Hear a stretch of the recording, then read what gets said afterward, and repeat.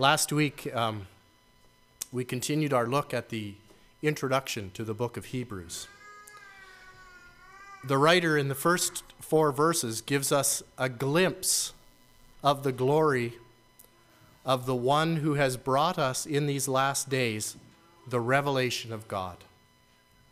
The glory of Christ's office, the glory of Christ's person, the glory of Christ's grace,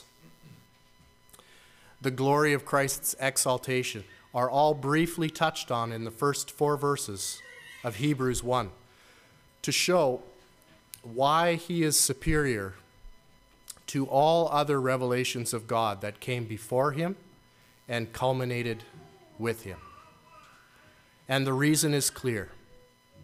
Jesus Christ is God in the flesh, eternally begotten, light of light.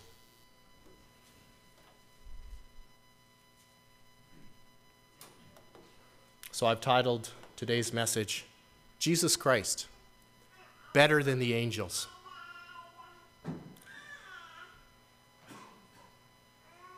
I've noticed for many years now that people have a fascination with angels. This fascination, of course, goes way back, as we'll briefly look at today, even into the Old Testament. Having looked at the beginning of Hebrews now for a few weeks, I'm beginning to form a picture as to why that might be. And I think it might have something to do with angels having supernatural power without judgment of sin. So here you have this being with supernatural power, but they're not a judge. And so even the world can embrace the idea of angels. Here's a wonderful being, supernatural power, looking out for my best interest, and I don't have to live according to what that angel tells me to do. So it seems to me this may be why there's this fascination with the angelic realm. It deflects, I think, the focus of people away from where it ought to be. An angel is quite simply just a messenger of God. The writer of Hebrews tries to show how our angelic awe needs to be redirected toward Christ himself. So let's read Hebrews chapter 1.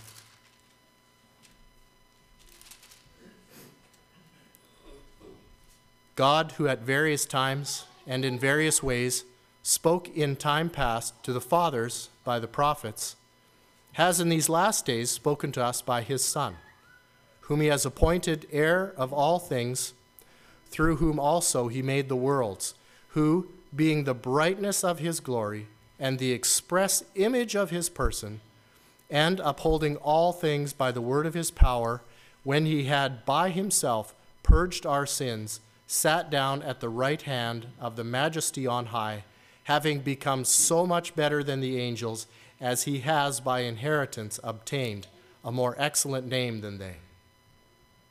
For to which of the angels did he ever say, "You are my son, today I have begotten you"?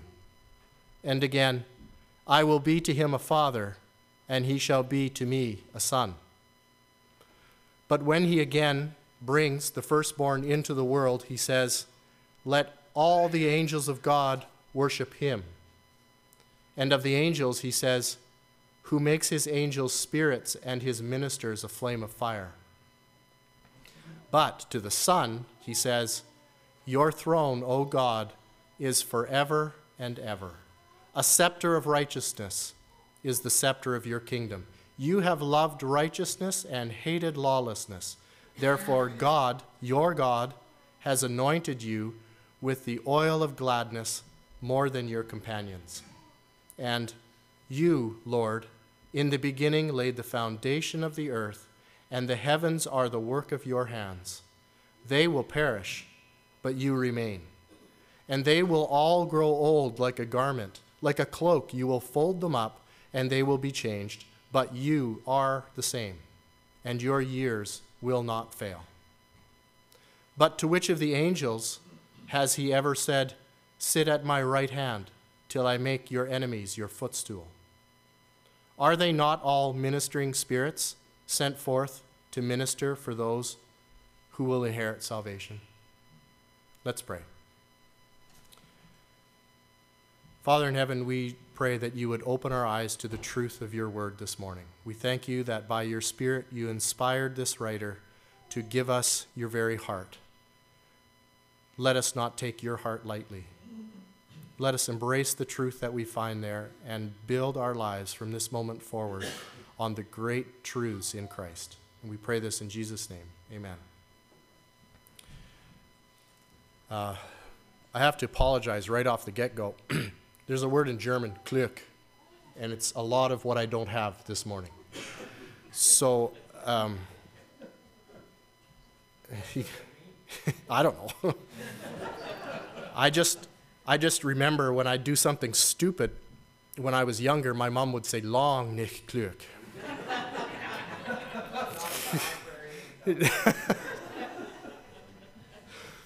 And so, thanks, Isabel. So it can't be, gives me an impression of what it might mean. But stick with me. I think that there's the passage itself is worth thinking hard about. And so wherever I fail, spend time looking at the passage because it won't fail. The first thing I want to look at in the passage, and basically what we're doing is comparing Christ and angels in three different ways. And the first way is that Christ is Son, and angels are servants. Christ is Son, and angels are servants. And I want us to look at quickly a Jewish view of the angelic ministry for the law. And the reason I focused on the law was because the writer of Hebrews has just said all of these prophets, and including Moses, all of these prophets have come and given you a message from God, but now Christ has come. And then he makes this transition. And in the Jewish mind, the transition makes perfect sense. Sometimes in our mind, we don't make the connection as easily. And so I just want to look at a Jewish reflection on prophetic ministry or the bringing of the law. When we look back at God's instructions to make the tabernacle, remember when you read in Leviticus, God says, here's how I want it built. We see that there are angels woven into the veil in gold thread. There's gold and purple and blue, beautiful angelic weavings into the veil in the tabernacle. And angels were fashioned for gold for the mercy seat, two angels facing one another with their wings above the mercy seat. There was no representation of God in the tabernacle because that was forbidden. And anything that attempted to represent God would only take away from who he is. But there are 273 references to angels in the Old Testament. And they were messengers identified with messages directly from the very throne of God. So just a few references to look at in terms of the angelic ministry of prophecy. Psalm 68 and verse 17 says, here it comes, says that the Lord is among thousands of angels, just as he was on Sinai when he gave Moses the law. So let's read that verse. The chariots of God are 20,000, even thousands of thousands. The Lord is among them as in Sinai, in the holy place. So the Jewish view was that when Moses went up to receive the law from Moses, there were 20,000 and thousands of angels there, ministering spirits. Then later on in Acts chapter 7, we all know the story of when Stephen was martyred, and they were saying, Stephen, you have wrong beliefs. And Stephen stands up and gives the most beautiful overview of biblical history in Acts chapter 7. And so what we're reading is part of Stephen's overview of Jewish history in Acts chapter 7, verses 51 to 53, it says that the reception of the law was directed through angels. So let's read Acts chapter 7, 51 to 53.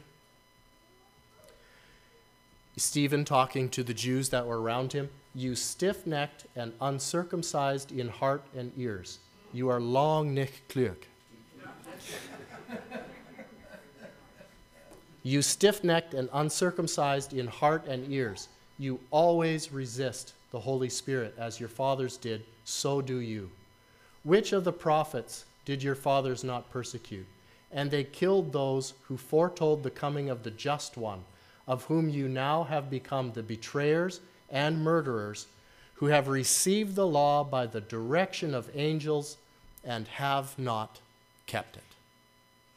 And Stephen goes on and said enough until they had had enough, and they stoned him to death.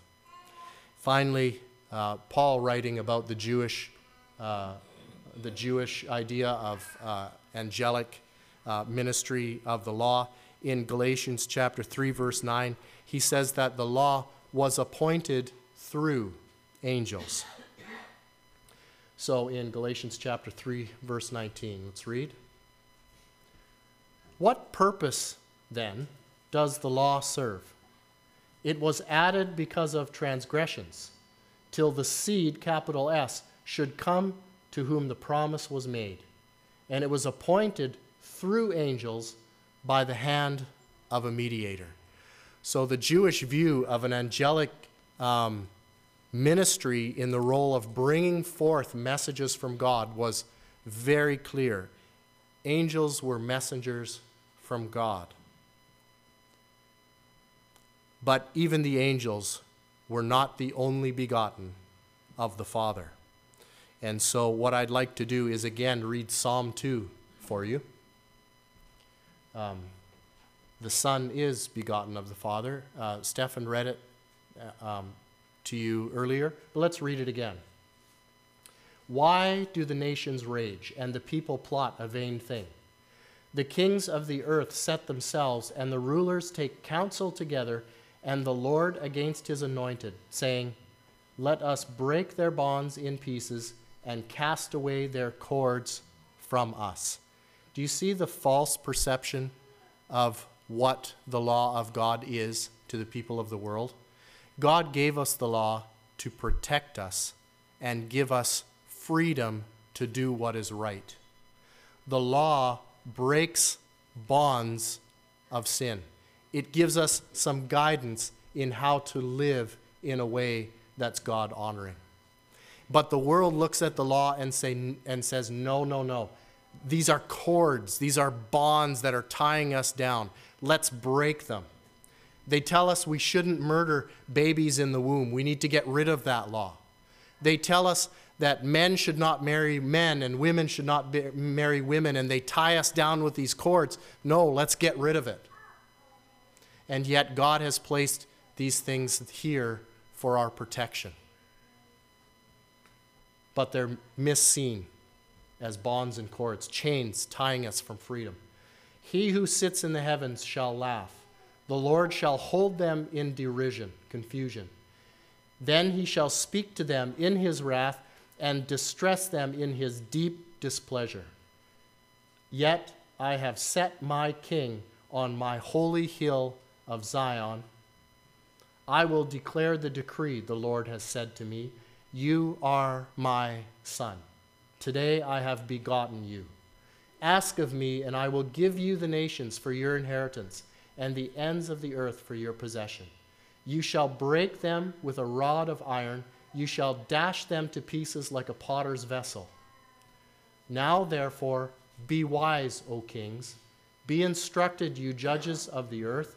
Serve the Lord with fear and rejoice with trembling. Kiss the Son, lest he be angry, and you perish in the way, when his wrath is kindled but a little. Blessed are all those who put their trust in him. The Son is begotten of the Father. I found a neat poem that summarizes Psalm 2 I thought you might appreciate. Thy walls are strength, and at thy gates a guard of heavenly warriors waits.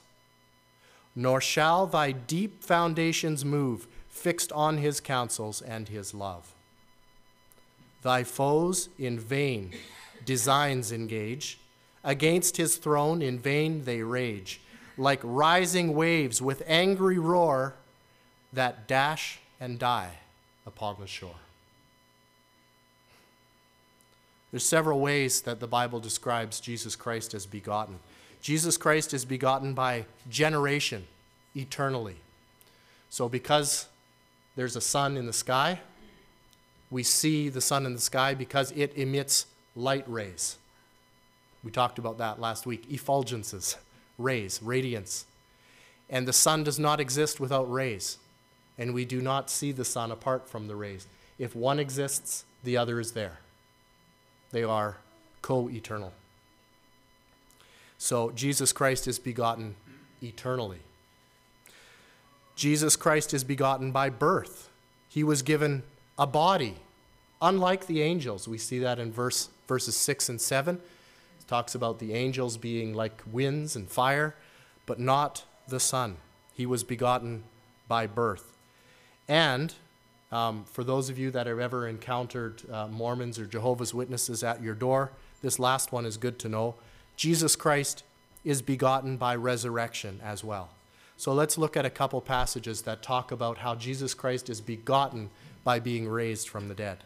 Romans chapter 1, verses 1 through 4. Paul, a bondservant of Jesus Christ, called to be an apostle, separated to the gospel of God which he promised before through his prophets in the Holy Scriptures, concerning his Son Jesus Christ our Lord, who was born of the seed of David according to the flesh, and declared to be the Son of God with power according to the Spirit of holiness by the resurrection from the dead. And that's not exclusively the only passage. Acts chapter 13 gives the same idea, that Jesus Christ is begotten because of his resurrection from the dead. Acts chapter 13, verses 32 and 33. And we declare to you glad tidings, that promise which was made to the fathers. God has fulfilled this for us, their children, in that he has raised up Jesus, as it is also written in the second Psalm, you are my son, today I have begotten you. So Peter there, in his sermon is saying, I believe it's Peter, I should have checked that. Don't take my word for it, check it on your own. Be a Berean. He is saying that it is God's raising up Jesus from the dead that caused him to say, you are my son, today I have begotten you. So there are many senses in which the Son is begotten of the Father. The last passage that talks about this difference between Christ being Son and angels being servants is found in 2 Samuel chapter 7. And it tells us that because he is the Son, eternally begotten, that his reign will never end. And I love this passage because it is a picture-perfect passage of how God uses prophecy. God, in giving this passage, is not only pointing towards Solomon, but much, much further. He's pointing way ahead to Christ. So these things that he says point forward 30 or 40 years or whatever it is until Solomon is born, but they point 800 years ahead to Christ as well. And we see that both in this passage. It's a beautiful example of how God gives prophecy.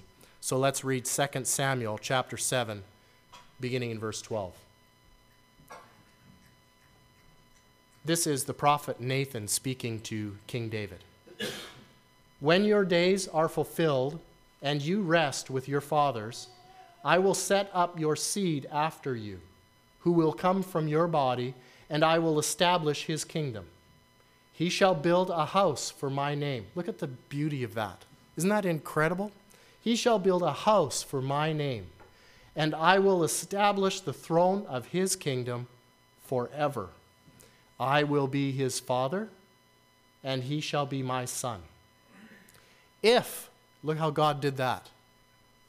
Look how it's just such a beautiful example. If he commits iniquity, which Solomon did, but Christ never did, I will chasten him with the rod of men and with the blows of the sons of men. He didn't commit iniquity, but he became iniquity for us.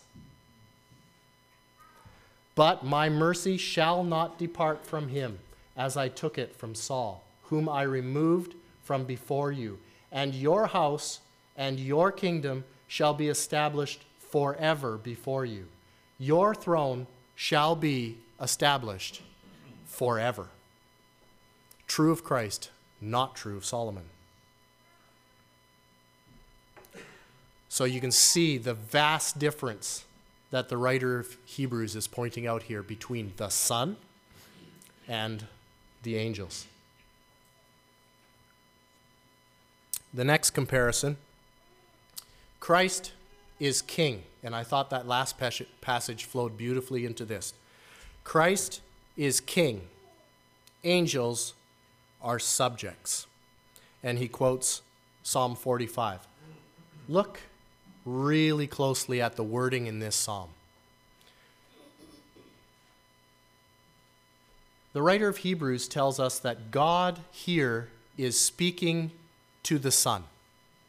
God the Father speaking to the Son. Keep that in mind. Your throne, O God. Who is the Son? Your throne, O God, is forever and ever. A scepter of righteousness is the scepter of your kingdom. You love righteousness and hate wickedness. Therefore God, your God, has anointed you with the oil of gladness more than your companions. This is one of the clearest declarations of the divine sonship of Jesus Christ. God speaking to God, calling him God, and giving him all the authority of God. And the writer of Hebrews makes that quite plain. So the language of this passage shows that this is no mere messenger. Certainly a messenger, but no mere messenger. There's far more to the sonship of Jesus Christ than the prophets that came before or even the angels. The final comparison. Christ is creator. Angels are creatures. Powerful creatures, yes, but creatures nonetheless. Psalm 102, verses 23 to 27. This psalm is widely recognized by Hebrew scholars, and I think probably Christian scholars up until the writing of Hebrews, as one of the most difficult psalms to understand. There is so much going on in this psalm that is so difficult for scholars, people that study these things, to wrap their minds around. I think the writer of Hebrews comes along and clarifies it beautifully. But Psalm 102, I wanted to read a little bit more than what is quoted. In Psalm 102, 23 to 27, it says that the suffering servant is the creator of the heavens and earth. Combine this with Isaiah, and you have a clear picture that the suffering servant is the creator. So let's read Psalm 102, and we'll just expand this quote that the writer of Hebrews gave us. This is the suffering servant talked about. Now, what's interesting about this is that Christianity has not always taken this to be a messianic psalm, a psalm about Jesus Christ. But what's really fascinating is that Jewish rabbis have always taken this to be a messianic psalm. They knew this was a psalm about the Messiah. They didn't know how, but they knew it was a messianic psalm because the writer is suffering. And so they took every psalm where the writer was suffering, whether it be David or whomever, and they said, somehow this is about the Messiah. And I thought that was fascinating. So here we go. The suffering servant, capital S. He weakened my strength in the way. He shortened my days. In other words, he died not of old age. I said, "Oh my God, do not take me away in the midst of my days." Do you see the Garden of Gethsemane there? Let this cup pass from me. Your years are throughout all generations. Of old you laid the foundation of the earth, and the heavens are the work of your hands. They will perish, but you will endure. Yes, they will all grow old like a garment. Now, this is where some of the confusion comes in. But if you see it as God saying, look, yes, you are dying, but not of old age. But take heart. Your work is eternal. Take heart. Your work is eternal. I know it's hard. I know you're suffering, but your work is eternal. So the heavens and the earth, they will perish, but you will endure. Yes, they will all grow old like a garment. Like a cloak, you will change them, suffering servant, and they will be changed. But you are the same, and your years have no end. The children of your servants will continue, and their descendants will be established after you. I think that the writer of Hebrews makes it very plain that the one who suffers is the creator of the heavens and the earth. Now, of course, the Jewish rabbis won't understand that. They will just continue to be confused by this psalm. But I'm so thankful that the writer of the Hebrews came along and said, no, this is talking about the Son. And so we can take heart in knowing that the writer of Hebrews interpreted this psalm correctly. So the suffering servant is the creator of the heavens and the earth. Then we go over a few pages to Psalm 110 and verse 1. This I found interesting. This is the New Testament's most quoted verse from the Psalms. 4 times this verse is quoted in the New Testament. Jesus quoted it in Matthew 22, verses 41 through 46.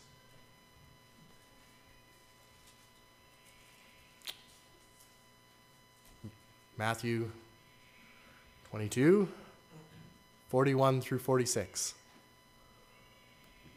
So here's the psalm, a psalm of David. The Lord said to my Lord, "Sit at my right hand till I make your enemies your footstool." The Pharisees were getting snobby, and so Jesus decided he was going to ask them, what do you think of this psalm? So let's read what Jesus does with this psalm in Matthew 22. When the Pharisees were gathered together, Jesus asked them, saying, "What do you think about the Christ, the Messiah? Whose son is he?" Well, they knew that answer. They said to him, "The son of David." Bam, they had the answer. He said to them, "How then does David in the Spirit call him Lord, saying, 'The Lord said to my Lord, sit at my right hand till I make your enemies your footstool'?" If David then calls him Lord, how is he his son? And no one was able to answer him a word. Nor from that day on did anyone dare question him anymore. I wouldn't have. Because the answer is this. The only way that that even makes sense, and Christ knew this, the only way that that even makes sense is somehow the Lord would be a son of David. And not only did he come after David as a son, he was before David from all time as Lord. So Christ knew that was the answer, but the Pharisees could not give that answer because it would have incriminated them, and they would have had to recognize that their own scriptures pointed toward the fact that God himself was going to come in the line of David, and he did so in the person of Jesus Christ. Peter quoted this verse in Acts chapter 2, verses 34 through 36. For David did not ascend into the heavens, but he says himself, "The Lord said to my Lord, sit at my right hand till I make your enemies your footstool." Therefore let all the house of Israel know assuredly that God has made this Jesus, whom you crucified, both Lord and Christ. There was no difference. Different titles: Lord, Jehovah, if we want to translate it back, and Messiah. It was not two people, it was one: Jesus Christ, Lord and Messiah. Paul alluded to it several times in his writings, particularly in 1 Corinthians 15. I don't know if I have that quote there. I don't think so. I didn't put it there on purpose because I want you to go home and read 1 Corinthians 15, or do it now. But in 1 Corinthians 15, Paul refers to this scripture. It's called the resurrection chapter. One of my favorite chapters in all of Scripture. It's long. It's worth the read. And then, of course, the writer of Hebrews quoted this verse as well. So a very clear picture that the Messiah that was to come was God himself, the creator of heavens and earth, whereas the angels were just a mere creation of Christ's. So the angels, it says, on the other hand, are only ministering spirits. This is interesting. To those that are not the enemies of the Messiah. It says that God is going to put the enemies of Messiah under his feet as his footstool. And it says that the angels are sent to minister to those that are going to embrace this salvation. God doesn't need anybody to do his work for him. He has done it for his glory and the glory of Christ. And so we've tied up chapter 1, and to summarize thus far is this: every message pales in comparison to the person of Jesus Christ and the message that he gave, because he was God. And then he goes on, step 1 really is Christ is superior to the angels. Christ is superior to the angels. That doesn't fit well with cultic doctrines, but none of Hebrews fits well with cultic doctrines. This is the Creator. This is God himself come, seed of David, to be the Messiah, the Savior for the whole world, to die, and in 1 Corinthians 15, to rise again, to reign eternally over a kingdom that will last forever. This is the final messenger that we have the privilege of knowing. Let's pray.